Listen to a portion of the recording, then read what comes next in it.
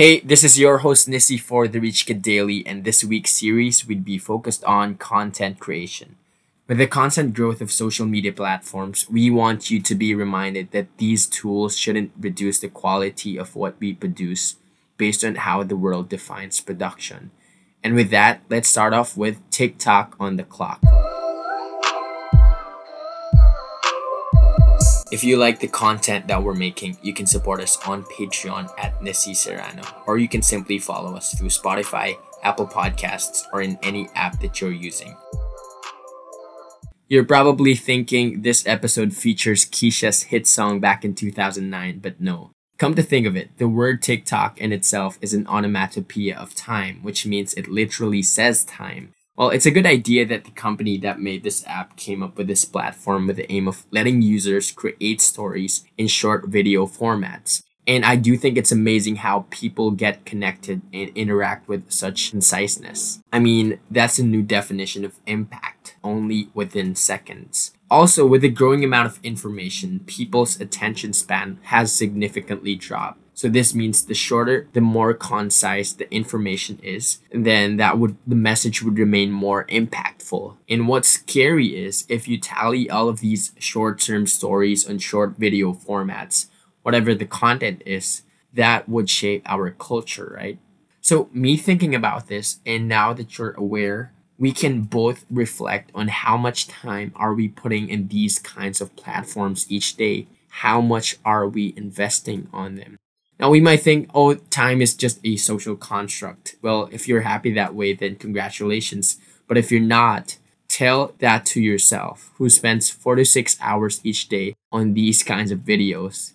And to give you some background statistics about this topic, just so we keep this discussion objective, TikTok, according to various sources, which I have cross-referenced, by the way, TikTok ranked as the top most downloaded app in Apple's App Store for 2019 with more than 33 million downloads. And the latest study says TikTok has 800 million active users worldwide, 41% of whom are aged 16 to 24. And most likely we are a part of that if you guys are using TikTok. So if you do the math there, that's 3,280,000 just from our age bracket alone. And why am I saying this? It's because our generation eventually would be the most immersed in this kind of environment.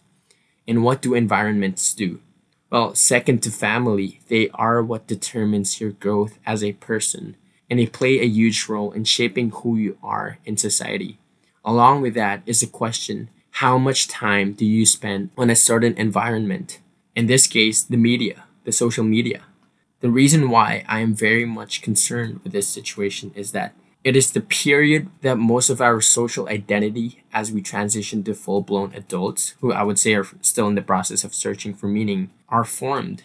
The longer you're exposed to a certain social sphere, the more vulnerable and likely you are to adapt to norms and culture. Therefore, adjusting your belief systems, what you value, and how you perceive production. Is it funny enough? Is it something they'd find? Is it considered a vine? No wonder you feel entangled. The moment you worry about these things, you no longer own your time. TikTok.